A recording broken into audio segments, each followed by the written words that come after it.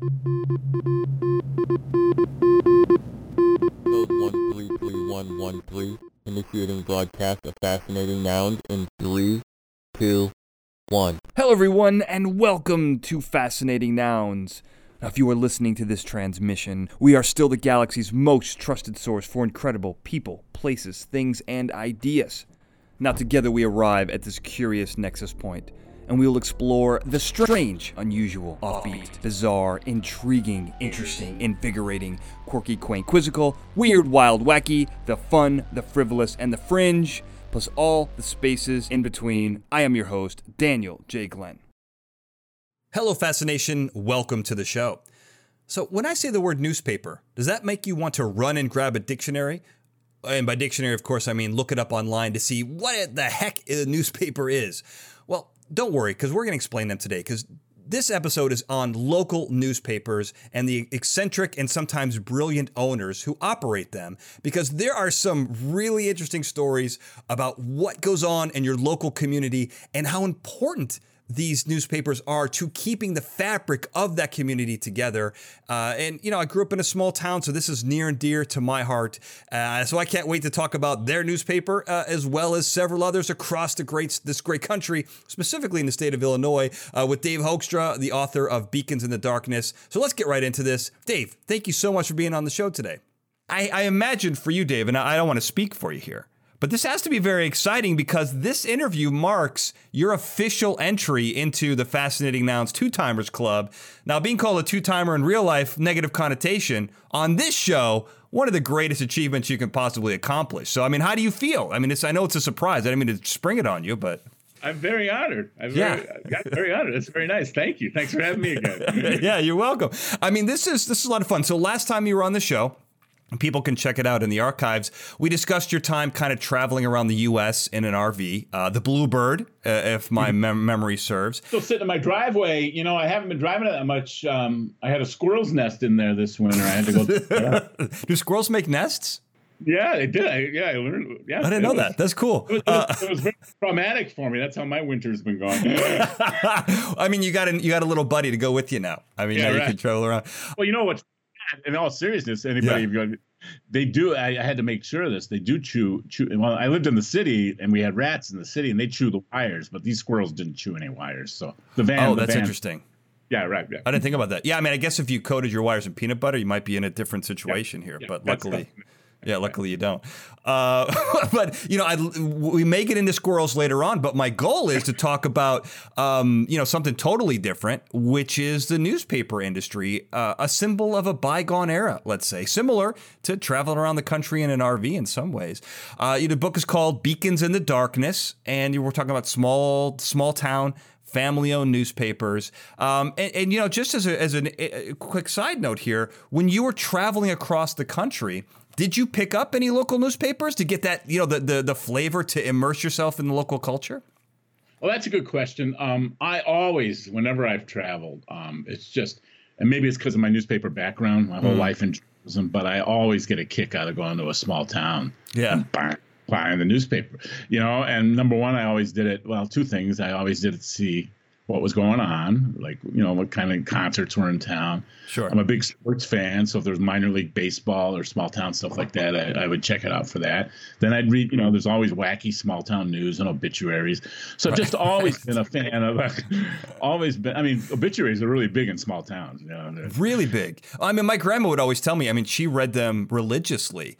And, you know, I grew up in a small town, which we'll talk about in a little bit. But, you know, I knew the funeral director. Everyone did. I went to school with the daughter of the funeral director, and they handled, I mean, everyone who dies goes through, you know, 2 or 3 different family-owned funeral homes. So it's very close-knit. You know, it's interesting. So, yeah, small town newspapers have always been part of my DNA. Mm-hmm. When I got the idea for this book, I mean, I've done several books, but we did very well with a book I did on Midwest supper clubs. And the template for that was multi-generational supper clubs. What's it like for 2, 3, 4 generations, 4 generations of people to keep a place alive? So I wondered what would happen if we were to apply that template to small town newspapers. And that's kind of what my idea was for this book. Oh, that's interesting. So basically your love of newspapers coupled with the cool format you came up with, kind of where that was the genesis of this particular book. Yeah. Mm-hmm. Okay. Yeah. I do want to, before we get too far ahead here, Dave, I don't want to talk about something that, people may not have any idea of. So for newspapers, for anyone who's listening, a newspaper is basically a stack of physical paper. I believe this is crazy. The paper specifically designed for newspapers, and that you would subscribe to these things, and you basically, yesterday's news would be delivered on your doorstep, usually by child labor. It'd come to your house every single morning or afternoon, and basically, Dave, correct me if I'm wrong here, but this is like one step up from carving news onto a stone tablet and having it dropped off, or petroglyphs were, cave paintings, right? Child labor, it's worse when there's somebody my age delivering your newspaper. Yeah, that's true. Well, it's in the book. I mean, the internet and corporate stuff took things over, but there was such a charm. I thought, I zeroed in on Southern Illinois. There was a newspaper from my mom's side of the family. I remember we would go to this town called Taylorville. And they would, it was still an afternoon paper, which those were one of the first things that went away were afternoon papers. Morning papers lasted longer than that. But I remember very vividly how the paper would be all folded up really in a neat way, and they'd throw it on the porch. And again, it would be back to, they'd have box scores. We were visiting always down there in the summer, and they'd have box scores from baseball, and I'd read them. And it was very, very romantic. But it was a very physical thing, It was just like, I still like vinyl, I like having vinyl around my house and picking up the vinyl. I'm still a newspaper junkie. In my living room, I've got stacks of unread newspapers. I read online, but. So are you a collector of newspapers or a hoarder, or how does it go? That's usually the typical sign of hoarders when they got stacks of old newspapers. I don't want to out you or anything, but get the authorities after. Yeah. If you want me to call somebody, I will. But no, well, a collector. I mean, of course, I save all the stuff. Like, I'm old enough to have a newspaper when JFK got shot. That's I've got cool. newspapers when the Cubs won the World Series. I save all that stuff. But I mean, I clip articles. I just clipped David Crosby. I don't know why. I clipped David Crosby's obituary the other day, and but it's a very physical thing for me. I think it is, especially for older people, But it goes beyond that. It just goes beyond, and we can get into this with the book. It just goes beyond the trust of a family newspaper or an organized newspaper or a place that's not online. You don't know what you're getting online many times, So. What is your source of news? That's the thing. Yeah. And I think it's interesting because we talk about newspapers, but we're really talking about the journalistic entity, right? The newspaper is just the medium. And I think we kind of get those things kind of mixed up, right? And when I don't think of newspapers as being hand delivered. I mean, look, I had a paper route, we talked about child labor. I still have nightmares about the paper route I went on. It was probably much too big for me. I remember my mom helping me out and going out in the station wagon and the freezing cold, throwing them out. The greatest hand warmer I'd ever received, I got from the paper route. It was a local newspaper. I think it was the Joliet Herald was what I delivered. So, I mean, Herald, that was the Copley newspaper. Yeah, sure. Yeah. That was a family. I started to roar news right up. But yeah, right. And they're, they were one of the biggest, cities in Illinois. So it was a pretty, it was a decent newspaper. But, what's interesting about, the connection to newspapers, I think, is going away. As the generations move on, I think the best move for any type of paper medium is going digital, right? I mean, you can move it around quickly, it's cheaper, but also you're not as wasteful. On the other hand, having that real connection is important to some people like yourself, because I know that you have, I want to talk about how this connection to newspapers is very personal, because obviously you have a career in journalism, but I think your father had like 4 newspapers a day or anything. So this is something that's very important to, as you mentioned, it's in the fabric of your DNA. So tell me about like having so many newspapers and how that kind of led you into a journalism career. Well, that's an interesting thing. Okay, well, first on the 4 newspapers, he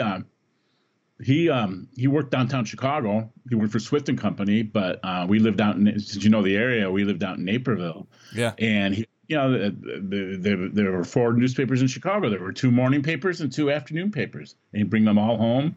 Let me quickly, I don't mean to pause you. What, just very quickly, difference between an afternoon and a morning newspaper, because I'm guessing people may not actually know what that is. Well, it was really geared to the workforce and the work shifts. I mean, there'd be 2 papers for people coming in on trains and stuff, and coming into the city, or coming in on the L in the morning, and there'd be deadlines for people who would. Well, I remember going to Union Station when I lived in the city, and going to visit my parents. If I took the train out to Naperville, and there'd be guys hawking newspapers right in front of the train, and that would be the afternoon. It'd be the afternoon, and the afternoon paper would have the late stock markets. Oh, they'd have the Cubs were still playing during the day, so it would maybe have the late baseball scores and stuff like that. It would have breaking news. They had like, I'm talking off the top of my head, but maybe 3 different deadlines. So it wasn't just really all old news. They were trying to keep, it was all before computers and stuff. I imagine the afternoon newspaper must have been more current, right? Because the morning paper is all stuff overnight. Yeah, now that we're talking about it, I know very vividly the late stock markets were a big thing on the afternoon newspaper, and people would check that. As the latest stock market report they could get, they'd throw in that afternoon newspaper. Somebody died and stuff like that, so it was still breaking news in that and stuff. So, it was a big deal, and they were just laying around the house, and I'd read them. I was editor of my high school paper in Naperville, so that influenced me. Well, let's not forget about your column, Righting Wrongs. I mean, Righting Wrongs. Yeah, that was a Naperville Central high school paper. You worked with the Fox, a previous episode that we did. I'll put links to it. Right. And that's a whole other thing. But they did let us do political stuff where other people were writing about the football team and cheerleaders and stuff. We were doing political. But, it was just, it was like a big deal. I mean, the Sunday paper, I just got tomorrow. This is another thing I still do. Before I talked to you, I went out and got the Sunday Tribune. It's so thin now. It's $5.75 for the Sunday Tribune, Chicago Tribune. Nothing in it. And I remember when we were kids, man, you'd get the Sunday Tribune or the Sunday it's Saturday, Sun-Time. By the way. I know. I always like the early edition. Back in the, I'm old school, because in the it used to be back in the day, you'd get the Sunday edition on Saturday. It'd be more feature stories and stuff like that in it. You're like blowing millennial and Gen Z minds right now. Like they're like, what is this? What is this guy talking about? Yeah, did he get it on his horse and buggy? Well, what's going on? But my point, the paper would be so big. I mean, we'd share it. Somebody get the comics, somebody get the food section, we get the travel section. It was a really deep dive into the world. It was really exciting, really fun. And that doesn't exist in print anymore. Well, it was kind of an event, because I remember going with my grandparents. We would go to church on Sunday, and then my grandpa would pick up the Chicago Tribune and come back and divvy everything out. I mean, it was an event. Then you spent an hour or 2 reading the newspaper, which is something that doesn't happen anymore. Yeah, it's crazy. I mean, I went to Vegas to see Rod Stewart in October, and I did Rod Stewart, and I went to Martha Stewart's restaurant. Isn't that clever? Oh, well, that's weird. No relation. But anyway, on the plane, I was the only one on the plane reading a physical newspaper. But I just really like it. I really do. I bet you were on someone's Instagram. I bet someone took a picture of you and were like, "What year am I in?" you were memed. But the bigger thing is, I'm kind of making fun of the whole physical aspect of it. I read the New York Times online and all that. But the bigger thing and the bigger issue that's really timely is trust. And you go, you go to these small towns, and my thread at the beginning was going to be Hillsborough, Illinois. Well, they're still in the book a lot, Hillsborough, Illinois. But the thing is, there's trust. People actually still, everybody here in Chicago, the newspaper people are all pretty much working remote. They were even doing that before the pandemic. But in Hillsborough, you go in there and you go in the office, you drop off a birth notice, you drop off a death notice, you see the publisher in church, you see the editor in a bar, you see somebody at the barber shop. And I think that whole human connection is really important in an environment where people are having a lot of mistrust about the media. And I think the fact that these people are out there, and it's just not Hillsborough, it's a lot of small towns, and being held accountable for what they write and hear and see their sources, I think that's really, really important. And I think the human connection can't be understated in gathering news. It's interesting because so right before we got on, I'm from a small town. Braidwood, Illinois, the Braidwood Journal, which is now a member of the free press newspapers. I didn't know if you actually picked up that or the Coal City Current, you know? Yeah, right. I know we're brave. Yeah. So that's where I went. Yeah, I went to high school. And it's funny, I love being a part of a small town. It is extraordinarily unique. But it's also one of these kind of interesting things where I was never really accepted into the small town. You know, I lived there for a while. I still have friends there. But I was never really accepted, but enough so that it was kind of like an observer. So if you go back to reunions or go back into town, I can kind of be both a part of the town, but also a third party kind of checking it out. Which is kind of interesting. So I picked up, right before we got on, I checked out the online version of the Braidwood Journal. And it's kind of interesting because what you get is this snapshot of what's happening in your community. And instantly, after reading a couple of articles, I felt connected again. You know, apparently the Braidwood, Comets are 9-0, along with Coal City, the Coal City Kohlers and the Wilmington Wildcats. They're all going into the playoffs for the first time. And I'll tell you, when I was in high school, I don't think they won 9 games, period. But, there's stuff about what's happening in local politics.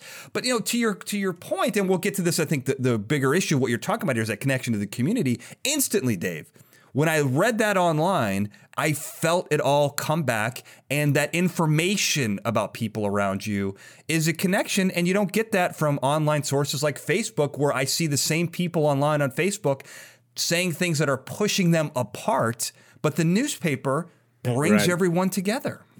That's a very good point. They didn't have a paywall, though, huh? You got on for free? Yeah, I was. Yeah, surprisingly, yeah. The process of doing this book, when I started, it took me about 3 years to do the book, but then even just recently, but Hillsborough, a very small town, they put up a paywall. So, and the older people, they get befuddled at that, like, I'm not going to pay for my news. News, no matter what you go with, whatever model you do, paywall, nonprofit, news isn't free. You still have to pay to get the news out. Yeah. But it was interesting. You got in for free. That's good. Yeah, I was able to check it out. I mean, it was really interesting because I even remember, you mentioned clippings. I mean, a friend of mine just sent me a clipping from high school that she had. She's going through some of her parents' stuff and pulled out a clipping of both of us, winning some local, math lead or some science, some dorky thing I was involved in. But there are it's a connection to what's current at that moment. The joke in movies is, someone's held for ransom and they take a picture with them holding up the newspaper. I mean, it was...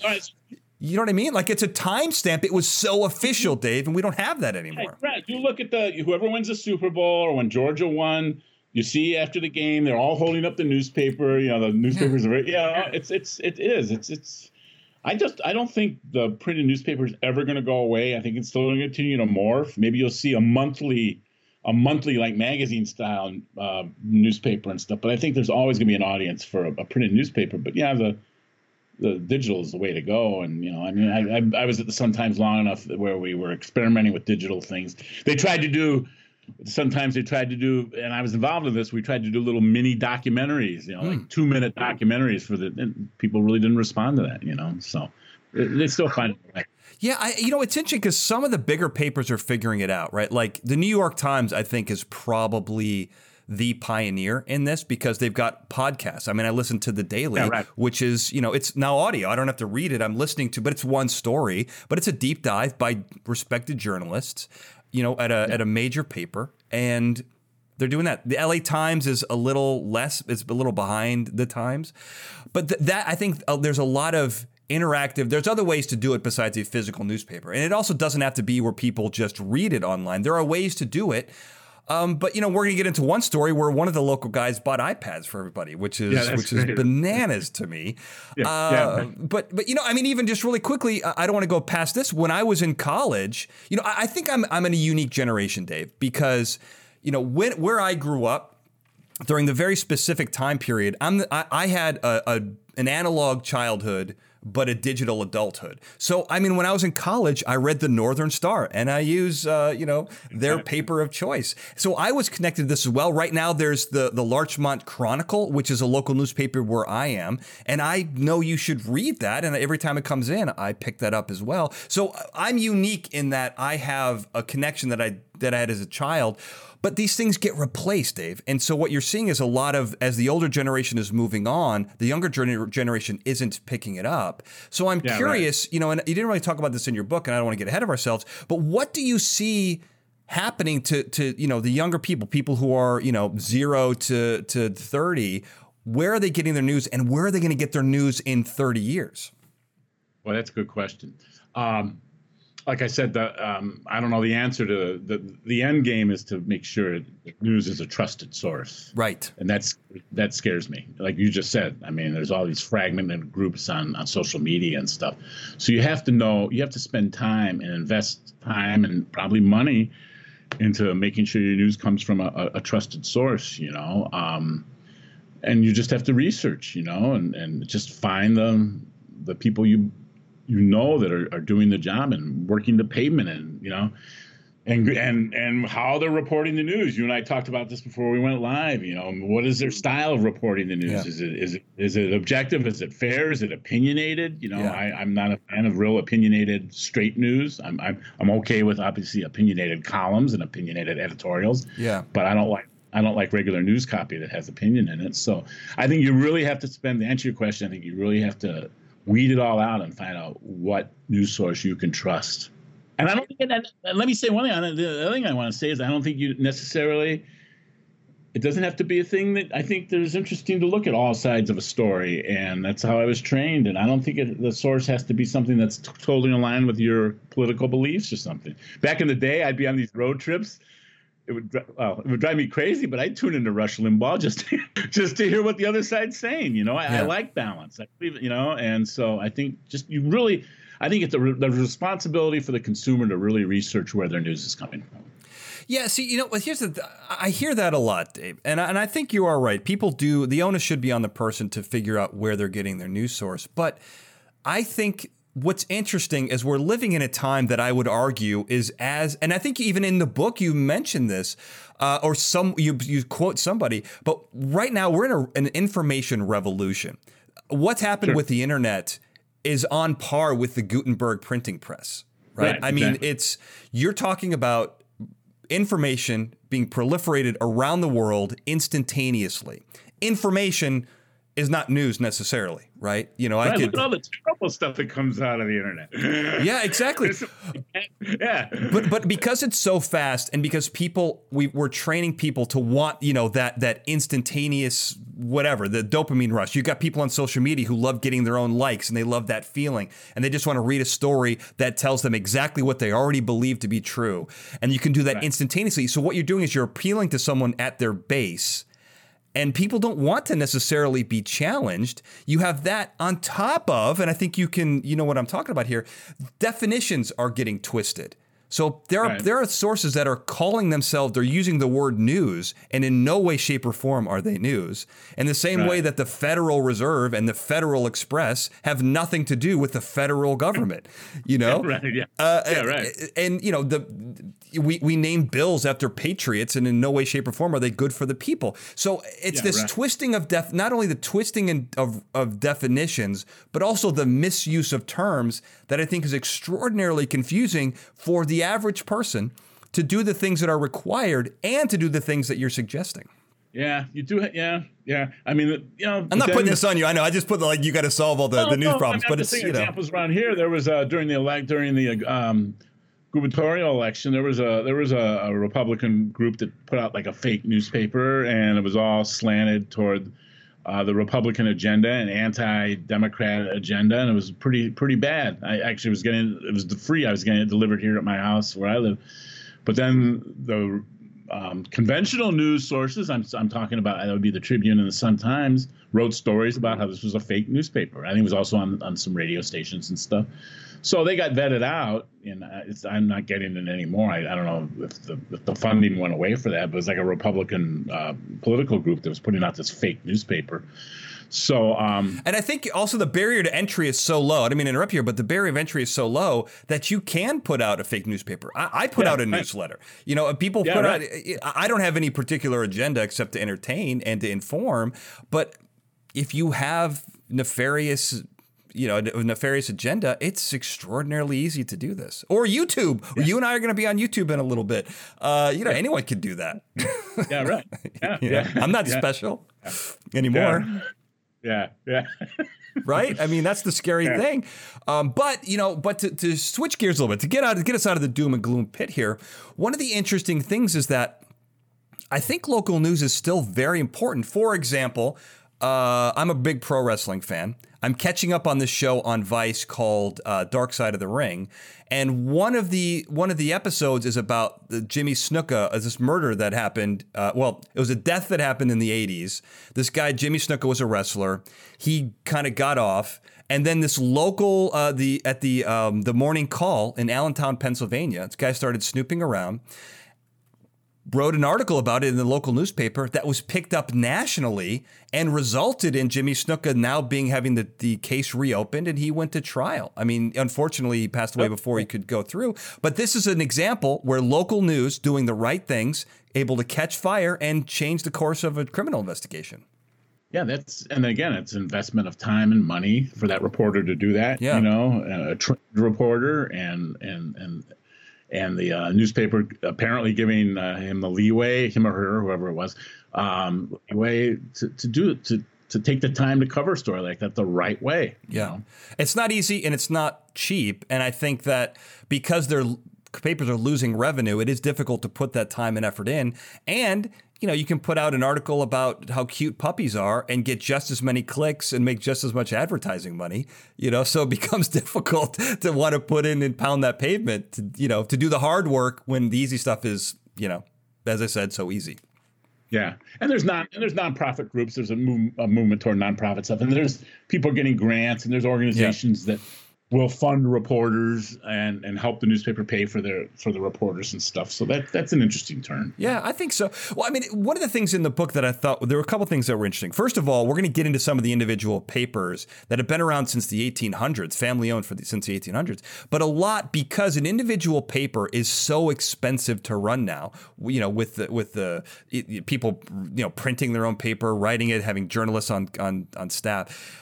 It's easier for a large group to come in and own 5 or 10 papers and consolidate everything, where you have, one advertisement group, one, graphics group or whatever. And that makes it easier and more efficient to put out papers, and essentially possible to even have these things still exist. But also you mentioned, we kind of touched on this briefly, but Facebook has kind of become the community newspaper. I mean, it's really more of the community gossip column for the news, but people are considering it news, and it's also how information is spreading, and it's a source for people's news. So those two things, I think, are really affecting local news and the family-owned aspect of it. I think that's detrimental in some ways, but I'm curious what you think. Well, I know, again, going back to Southern Illinois, and it's probably true in other areas, but there are, especially in some of these dying towns in Southern Illinois, old coal mining towns and stuff. In the book, we talk about the Daily Herald, which is up here, Paddock Publications, going down and buying a cluster of dying newspapers. And I think their main motive there was to cluster the advertising and put all the advertising under one umbrella. Right. And I don't know how that was kind of a development while I was doing the book. So yeah, I mean I'm almost kind of at a loss of words, but it is the clustering and just keeping things together. Yeah. Well, I don't want to sound too dramatic when I say this, but as I was reading your book, it seems like a lot of these papers are dying off. And I was actually, I think in one of the quotes is, it's like, you're writing the end of an era while the era is ending. It's like kind of like writing about liveries, the livery industry in 1918. I mean, it's like the book is kind of in its own way the end of an era. Like this might be the last book written about newspapers or local newspapers, and I think it's unfortunate because, as I mentioned before, that local journalism, when that dies, I think journalism in some ways dies. Well, it depends on the motivation. Mm-hmm. The elevator pitch I was given as I began this book, it was a publisher in Hillsborough, and I did a couple pre-interviews before I even started the book, and he said, at the end of the day, if we've made $1 at the end of the year, we've had a good year. Okay. Because it was about community. It was about serving the community. And I know this quote is in the book a lot. Like a community is only as strong as its community newspaper. And these guys are really invested in the community. That comment about if we only made $1. When I started in journalism, the Sun Times, and it was still a Field family. It was still a family newspaper. Right. You talked Joliet. You talk about where I started. My first job was at the Aurora Beacon News. That was the Copleys. These families got into it for the common good, for the community. Then it switches over to shareholders and big corporations. I mean, I don't get that. Again, there's been books written about Gannett and stuff like that, but that's where, then, and I lived this at the Sun Times. Then the priority became making money and answering to the shareholders and not so much serving the community. Oh yeah, we can do an editorial. We can do investigative reporting, but it really shifted. Mm-hmm. So the beauty about these small towns, and originally what I wanted to do, my first idea, and then we decided to cast a wider net, I kind of wanted to do a Friday Night Lights thing just on Hillsborough, just to talk about how the community intertwines with the newspaper, how the community, you were talking about where you grew up, how the community intertwines with the football team and the churches and stuff. I thought that was really fascinating. It was going to be maybe a 60,000 word book. Now it ended up like 200. It's a big book now, but I just think that you have to look at what your motivation is. And I found in a small survey, there's maybe 25 papers in the book. I'm looking at my 20. A small survey I did, big and little. I mean, we have Charleston, South Carolina in there. And we have, a couple in Chicago. Right. What is the motivation? Is it really to serve the community, or is it to make money? Well, and I think you got to make money at a newspaper, but then the shareholders get unhappy and you start laying people off and cutting things, and it turns out to be a bad product. Yeah, I mean, I'm sure you're aware of this, but we live in America, Dave. I mean, you got to make money to have something exist, unless it's a charity. And some of the stuff in the book, I think there's a lot of journalists are like this. A lot of newspaper people are very idealistic, both about journalism and about news. And I think that's extraordinarily important. But it's that financial aspect that's difficult. And that's the inevitable hurdle that you have to overcome, right? I mean, that you have to deal with becoming profitable. Otherwise, you're just doing, you're doing a public service. But, you're talking about, there's some people in here who have given their lives to this, making $30,000 a year for, 2 decades, giving up a life. There's one guy who's like in his 50s who was like upset because he'd given his whole life to the paper and didn't have a family and his mother owned it. Yeah, I mean, it's like, that's a sacrifice. That's not that is a sacrifice. And I don't think you have people who want to do that anymore. And it's a lot to ask, Dave. Yeah, that's a guy who talked about it because you can print this. I was thinking about suicide. Yeah. But I know Doug. Doug actually he drove over from Iowa for one of our book release parties here in Chicago, and he does it because he loves his community. Yeah. He loves his community. I think that's more important to him than he knows he has to make money, but he loves the town he grew up in. Yeah. He could have gone somewhere else, but he just loves that little town of Carroll, Iowa, and he's embedded. That's generations, I think he also feels a commitment. I saw this in the Supper Club book. He feels commitment to his grandparents and his mom and stuff to keep keep the fight alive. Yeah, I mean, he's kind of like George Bailey and It's a Wonderful Life. I mean, he's stuck around and is doing a good for the community, but at what cost? But I think there are, in the book, there's kind of a couple of cool gimmicky I don't mean that in a negative term, but kind of interesting ways, let's say, to combat what's going on in the newspaper world. There was one in the Cheyenne Post, a newspaper that. It started in 2019. I couldn't believe that. I had to reread that through. I didn't know if you missed a couple of. What's that? The Cheyenne Post published its first edition in 2019, which I didn't even think was possible. But they made the paper look like it was published in the 1880s, which was kind of cool. But that is. Who starts a paper in the? I didn't visit them, but I found that. Yeah, right. Yeah, I mean, that's crazy. Then there was another one. I think it's the Big Bend Sentinel in El Paso. Those guys are great.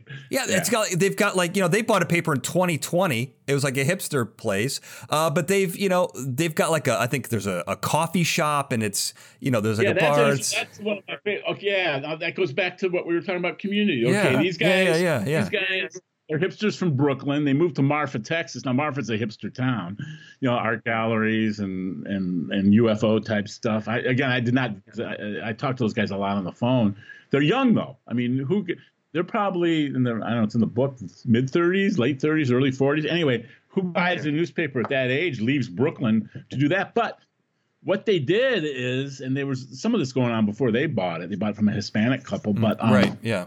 I remember. They made it as a community center place. I mean, community meeting place. So you have the newspaper office, and right next to the newspaper office is a coffee shop and a little gift store with local goods. So people come in there and they have a cup of coffee and a donut or something. They go pay their. They still get the weekly newspaper. They go pay their bill for their newspaper. And again, they meet the editors. They see the reporters. It's that human contact I was talking about. But I think having a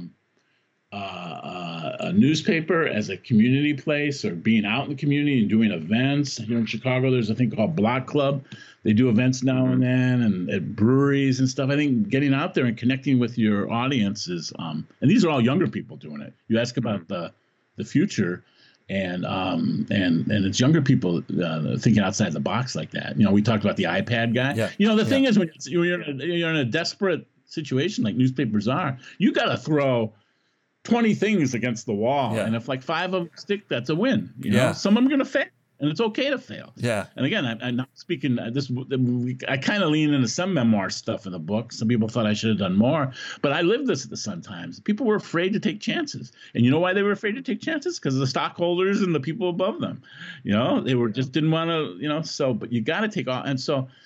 I don't know how Hussman's thing. We can talk about the iPad thing. I don't know how it's going, but it was a daring move. It was a funny move, and you want to talk about that? I do really quickly. I want to talk about it, but I want to put a little button on this story because I really like that idea of creating it as a community center, and it worked here. It may work in some communities, but it's not a business model. But I think you're right. It's that thinking outside the box that making, and this is what I said, right off the bat, is that making the local news the center.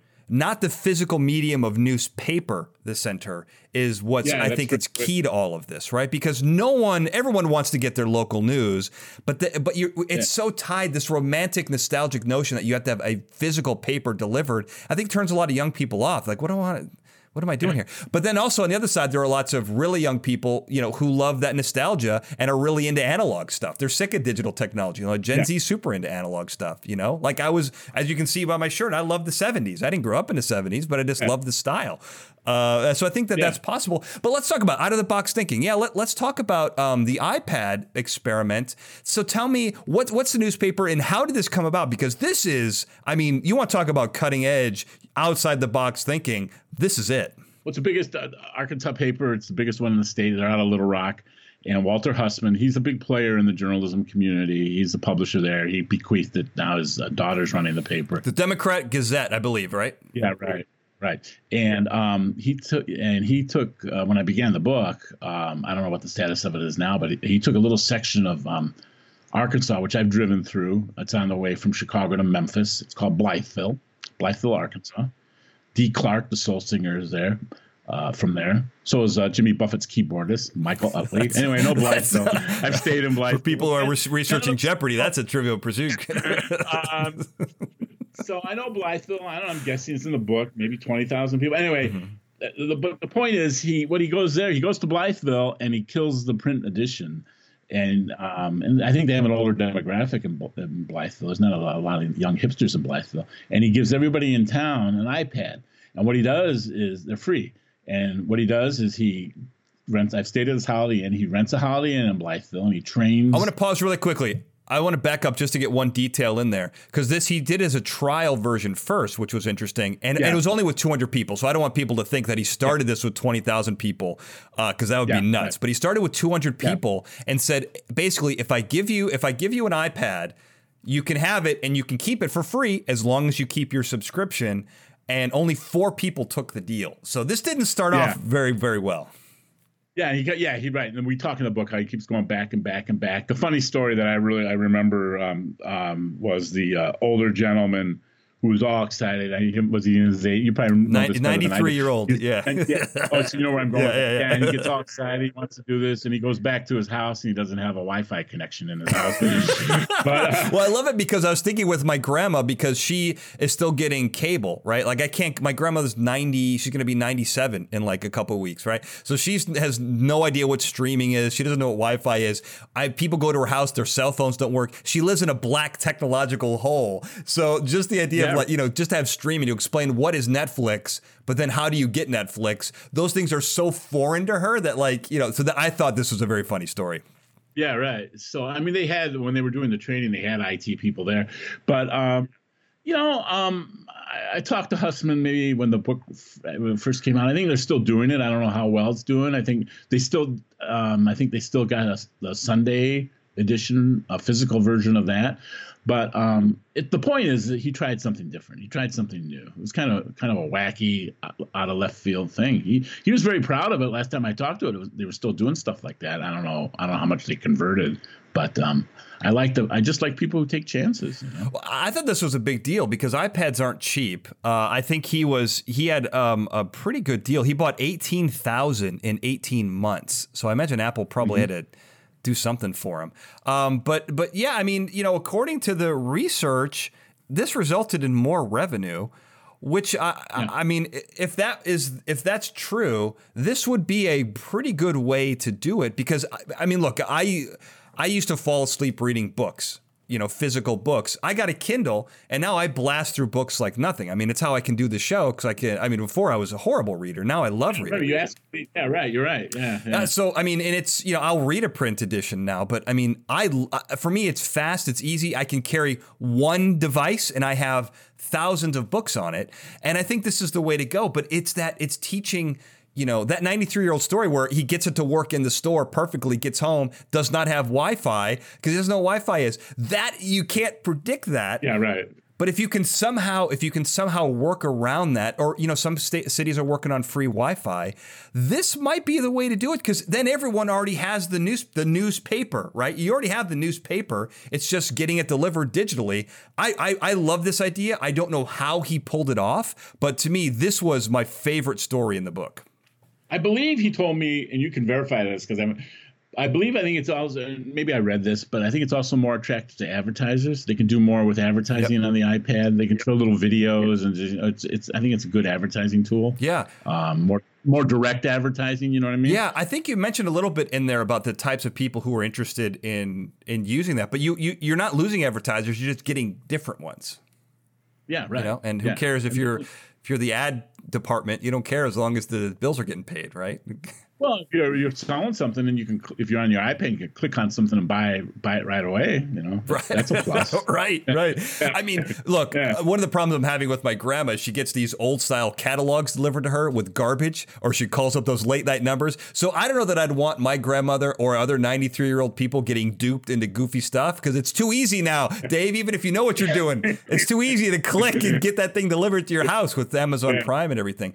But I want to talk about, you mentioned this briefly, the Hillsborough Journal News. I want to talk about this because as you mentioned, you almost did a whole book on this newspaper, but this was really in some ways your template for all local newspapers. You talk about them, they're featured heavily in your book. You compare a lot of other newspapers to them. Why this particular newspaper? And it's run by fifth generation owner John Gaylor, founded in 1886. So I can see why this was your template, but I'm curious, why did you pick it? What was your relation to it, and why did it kind of fit the mold you wanted? The large number of generations involved. I went down there. I drove down there a lot. It's about 45 miles north of St. Louis. It's about 35, 40 miles south of Springfield, Illinois. I went down there a lot. I saw what was going on. Smithsonian, it's their one. I don't know what number it is. It's 150. They got a big anniversary coming up in 2023, and the Smithsonian Institution has also discovered Hillsborough, as they're doing a whole series across the country on small town America, and they use Hillsborough as one of the models. So they saw the same thing I saw. They saw a dying working class coal. I know there's coal mining down there. Town in Southern Illinois reinvent itself. And they reinvented itself by bringing the paper got very involved with this. I mean, they're bringing new businesses into town. It's a small, 15,000, 20. It's a small town. I think it's even smaller than that. I think it's like 6,000 or something. No, am I? Yeah. And they got what they call the creative class. They've got, at the time I was there, it did since closed down. They had a recording studio. They have a great record store that's still there. They have an old movie theater they restored downtown. So what I saw, to answer your question, is I saw a commitment to a community, a community being reborn and rebirthed, and the newspaper was at the helm of that. They were, there were things that would happen. I remember one time I was interviewing Mike Plunkett, the editor, publisher now, and we went to a coffee shop. They had like a little hipster coffee shop right on the main drag there in downtown Hillsboro. And they were trying to bring in a business from St. Louis, and he was wearing the baseball cap of the business they were trying to recruit, And sometimes that we couldn't have done that, That was an ethical gray area. Fuzzy. But, yeah, but I mean, they really believe in their town, and it's just like it's really important. And it goes back to what I said a few minutes ago. A community newspaper is only as strong as a community. So, in the 3 years I worked on that book, I continued to see things. And a lot of this was during the pandemic. Mm-hmm. They fought through the pandemic, and they were continuing to build, and develop. And that was a bit of serendipity that I didn't expect when I started the book. So I just saw a spirit and a soul and a sense of life there that the newspaper was really, really involved in, And, I mean, behind the scenes, they were really nice to me. I mean, you're hey, it goes a long way, right? Well, no, I mean, there's a big divide between the Chicago area and Southern Illinois, and it really has historically been that. And they it's in the book. It was very dramatic. I was in there. They let me shadow them on deadline. It turned out to be the night that everything shut down. The next day, everything shut down because of COVID. They put all the restrictions in place. And I was in their newspaper office that night. They let me hang around all night covering deadline. And I just wanted to see what it was like for them to put the paper together. So they let me do that. And they were very, very we just had a really nice book event there in November, and the whole town, it was really emotional for me. The whole town came out. They had like 150 of this place, the Red Rooster, where the guy from, that's another story. The guy from the Apple, the guy who helps create it, and he goes and opens this. I mean, it's crazy. I mean, it's a crazy story. And it was just great. The whole town came out and we got a video of it, and they all brought in free food, and the guy served beer. It was just a really, it was like It's a Wonderful Life. And I was just a stranger, just parachuting in their town, and they treated me. I mean, that's cool. I mean, there's a couple of great things there and I grew up in a small town, right? And I see a town. I mean, I did a whole Fascinating Nouns episode on the history of it. I'll put it in the archives and put a link so you guys can listen to it. But it was, it's a great little town that I think people living there don't take advantage of the things around. There's a town over Wilmington that has a two-screen theater, right? It's called the Mar. I mean, that's cool to me, right? And I think a lot of this nostalgic small town stuff is coming back. It's not just hipsters. I think there's a lot of generational stuff. In this particular town in Hillsboro, it's got 9 miles of Route 66. That's pretty cool. Right. It's got the last original Route 66 drive-in called the Sky. The last one in Illinois called the Sky. That's pretty cool. I mean, drive-ins are making a comeback as well. One of the other interesting things about Hillsboro, which I think this adds a lot of credence to what you were saying about doing a whole book on this newspaper in this town, is that John Wright. He lives there. He lives in Hillsboro. He was on the team that invented the iPhone, which, in my opinion, and I don't hope this isn't too sensational, this might be the best and worst thing to happen to humanity since Oppenheimer developed the nuclear bomb. I mean, this, really, and he lives there. And on top of that, before you get into it, the iPhone is almost single-handedly responsible for that proliferation of information, access to Facebook, Twitter, and all the things that are destroying local newspapers. He was the guy leading the team that developed it. That's super interesting. It's an amazing story. That is my favorite part of the book. Yeah. And I had like 2 or 3 ghost readers, and one friend of mine, he's like a head of a journalism think tank in Nashville, and he kept telling me that you should sell this part of the book as a magazine story to somebody. The thing with John Wright is he's very, very, because of his background, he's very, very on the down low. It took me a while to earn his trust. Again, I went down. You don't do this stuff. You got to do this stuff in person. You got to build relationships when you're writing a book. Like, you got to take. I had no travel budget for this book. Right. Nobody paid for me to stay in a hotel room or mileage, but I made the effort to go down there, so he leads the team to build the iPhone up there in Silicon Valley. Graduate of the University of Illinois. Go Illini. Yeah, the age better than a young guy. You should probably quote me on the age. I don't have the book. He's in the 40s or something. Anyway, makes a lot of money. obviously makes a lot of money and retires at age something. And he, as a young man, very young man, he goes back to his home. His wife is from the immediate area. I believe John's from the Champaign area, but she's like from the town right next to Hillsboro. So they buy this old hotel that's like 100-something years old. They've been renovating it. They also, through the pandemic, like 3 or 4 years, called the Red Rooster, a historic place right in downtown Hillsboro. And they spent, ever since I've met them, the first time I really sat down with John for a long time was he was restoring the hotel. And, he had a crew, but he was very hands-on. His wife was hands-on, Kendra. They hosted our event. And he's turning into they're redoing it as a hotel, apartment building. They're doing a brewery in there. Who does that in a small town like this? They've got two little nice little breweries in this little small town. So I think that's all going to be up by the end of this year. I think it'll be part of the Smithsonian. Certainly going to look at that. I want to a couple of the quick things here that I think are interesting about John is that he doesn't even like phones. He has his newspaper delivered by a paperboy twice a week. He uses a tuner radio to listen to local stations. His daughter was born the same year as the iPhone was created in 2007. Yeah. I mean, there's so many interesting little nuggets here that make this such a weird story in that particular town. But let me tell you something. Anyway, the last thing I'll say on his image there. So you go through town and everybody goes, they'll go, that's the guy that invented the iPhone. He hates. Yeah. He's like,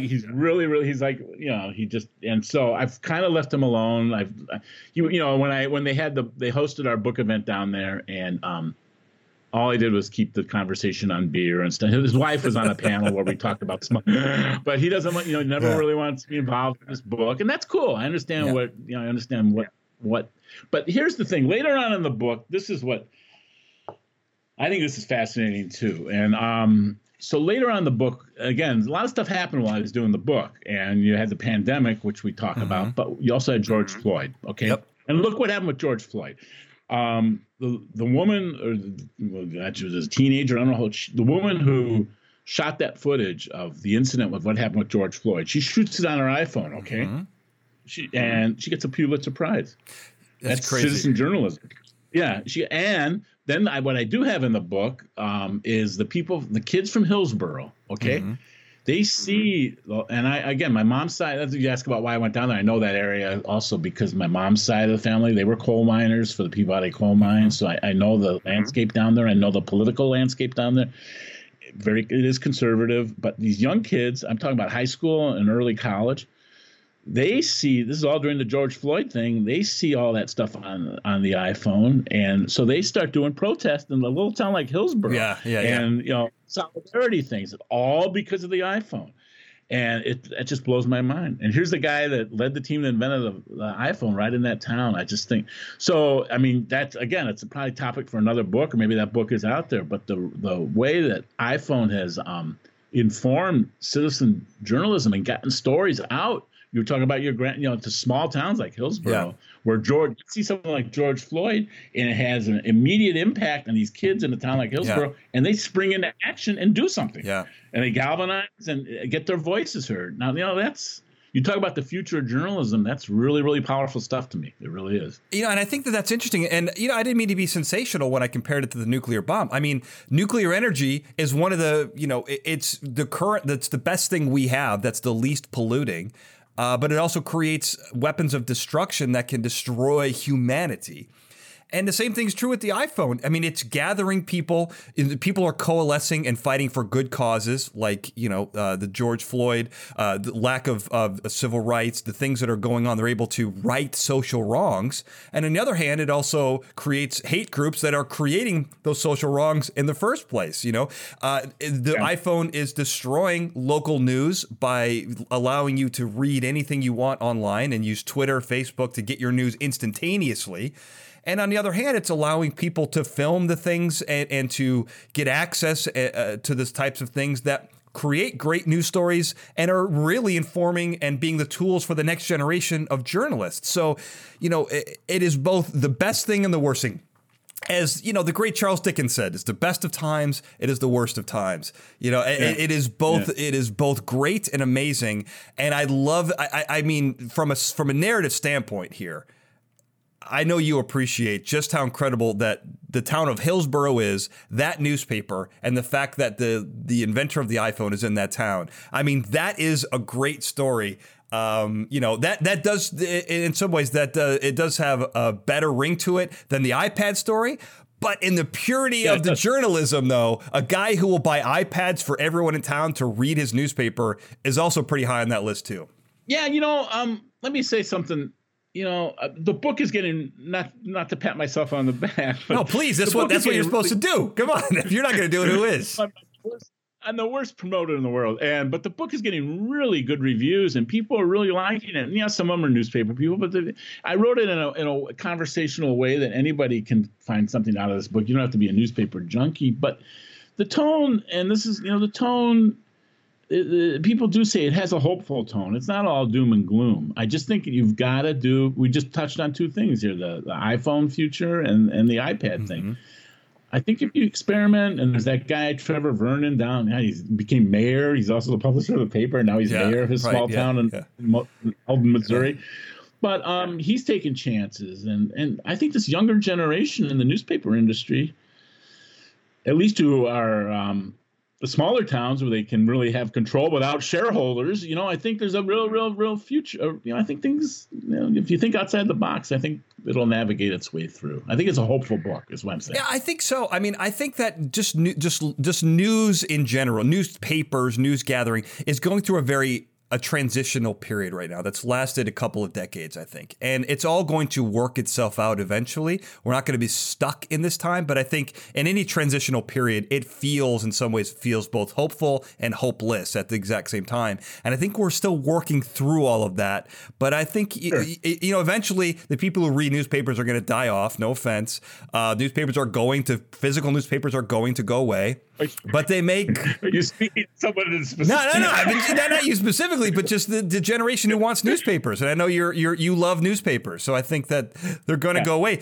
Technology replaces new technology replaces old technology. Yeah. But I think your book has a lot of themes in it, and it talks about local newspapers. You talk about this fight, but what I actually found interesting, and this I think, hopefully people, if you like this show, you're going to like this type of stuff. But there are some really interesting characters. Not to, the two we mentioned are really great. But the News Gazette in Champaign, it was owned by an Italian Contessa who was married 5 times. Last husband was the United Press war correspondent.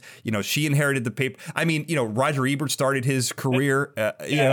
Yeah, and that's like the old Citizen Kane type stuff. Yeah, right. Yeah, but there's great stories, that are like that. There's Shaw Media is another really interesting one. He's a sixth generation trustee of a newspaper. I think that there's so many great stories. There's so much to this book that it's not, if you're not into newspapers or the history of newspapers, that's not really what this book is. At least it wasn't to me. I think there's something kind of for everyone in this. And, it's got some great stories about old timey people who've been doing this for so long. So I think, my point is, I think people get a lot out of this book, and I think you put a lot into it.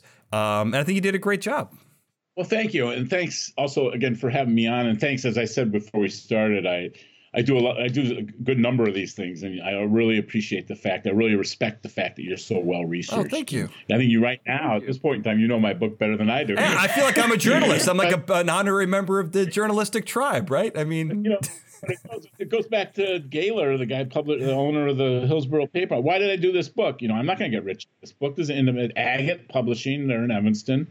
They took a chance on it, but I traveled, Bakersfield, the whole story of Bakersfield. Yeah. I happened to be out in L.A. for another thing, but I took the time to drive up to Bakersfield, and I spent a couple days. I knew I'd been to Bakersfield before. I'm a big Merle Haggard fan, but not a Kevin McCarthy fan. Yeah. There's a lot going on in Bakersfield, California is where you're talking about. It's a lot going on up there. Another newspaper profile. You're Kevin McCarthy fan, But yeah, I put a lot of time and money. And why did I do this? I wanted to share these stories. Yeah.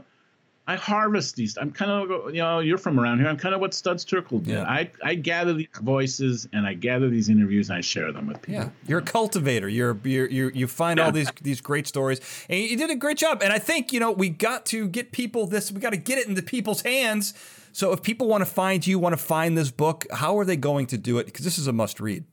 Oh, that's interesting. That I should have a better answer to that. It's I hate to say, it's on Amazon. You can get it on Amazon. Agate Publishing in Evanston. That's Agate. You can get it directly from them. I have a website, davehoekstra.com, but there's no direct link to it there. What? So, but you can snoop around. It's a Barnes and Noble. I mean, it's a brick and mortar places. I mean, you can go on. They'll send you a copy. I don't know how many they have in the stores, but yeah, they've done a good. The Agate has done a very good job of getting it distributed. So you could ask your local bookstore and find it there, and they'll order it. I don't know if it'll be in there physically, but you got it electronically. I did. Right? Yeah. But I got connections. I get. Yeah, it's a little different for me. I'm not like the peasants. We got to get the book in the peasants' hands. Just kidding. Easy read. It's not complicated. It's not real. We went back and forth. I think some people, some publishers and stuff wanted something more of a manifesto on the journalism world, and I'm not. Even though I spent my whole life in journalism, I don't know. There's a lot of I don't know if I'm equipped to write a whole thesis paper on. So it's just a collection of voices and people who are fighting a good fight. Well, if you want people to read it, I wouldn't do that. But give me your social media. I'm sure you're on. You got to be on social media. Oh yeah, well I'm on Facebook. I'm on Twitter. Although I've been having trouble with Twitter. Everyone has. What are your handles on those? Yeah. Dave Hoekstra 66 is Twitter, I think, and then Facebook's just my name. I'm on Instagram for the Camper book, but I haven't been on Instagram. I only did that for the Camper book. I should probably do more Instagram, right? Definitely, yeah. Do all that. That's the new generation. You got to get into that. TikTok. Not going to do TikTok. No, don't do TikTok. Now, watch this. This is how you do a promo, Dave. You can find this show, fascinatingnouns.com. And, of course, we're on social media. The same place as Dave, believe it or not. But I know my social media handles instantly. Twitter, we are Fascinating Noun. Facebook, @Fascinating Nouns. And, of course, you can find me on all that. Daniel J. Glenn on Twitter, Analytical Mastermind on Facebook, and of course, the Daniel J. Glenn on Instagram. Although, Dave, like you, I don't use it as much. But we're going. In the meantime, I know you're working on other books. So till we meet again, you and I are both going to get our social media game in shape. But until then, I want to thank you so much for being on this show, and thank you for doing this book. It's a great historical piece. So thank you. Well, thank you so much for having me on and taking the time to understand all this. So thanks. I do what I can. And I want to thank everyone for listening. Have a good night. Fascinating Nouns is a Glencoe production and is hosted and produced by me, Daniel J. Glenn. The show producer for this episode was Sarah Brandt. The Fascinating Nouns introduction was produced by Daniel J. Glenn and E.A. Barrientos, with music and sound design written and performed by E.A. Barrientos. And I'm guessing after listening to this, you never want to miss another episode. You're going to want to subscribe. We are on all of your favorite podcasting platforms, and we even have links right there on our show website, which is fascinatingnouns.com. You can find all the links right there. And let's say you don't have a favorite podcasting platform. That's no problem. You can listen to every episode right there on the website, which is once again fascinatingnouns.com. And while you're there, don't forget to sign up for our newsletter. It's a great way to learn more about the episodes that you're listening to, find out about upcoming episodes, and to just keep in touch with the community. It's right there on the website. And speaking of community, there's no better way to stay in touch than on social media, and you can find links to our show's Twitter, Facebook, Instagram, Pinterest, and YouTube pages right there on the front page of fascinatingnouns.com. And speaking of YouTube, there's a video version of this episode there right now, as well as other past episodes and all future episodes. It's going to be right there, youtube.com/Daniel J. Glenn. It's a great way to see all the guests and, check it out live and in person. Feel like you're there in studio. Great way to do it, youtube.com/Daniel J. Glenn. And finally, if you like this show, you're going to like everything that I do. Go to danieljglenn.com and check out all of my projects and see what's going on. Once again, thank you for listening. End of transmission.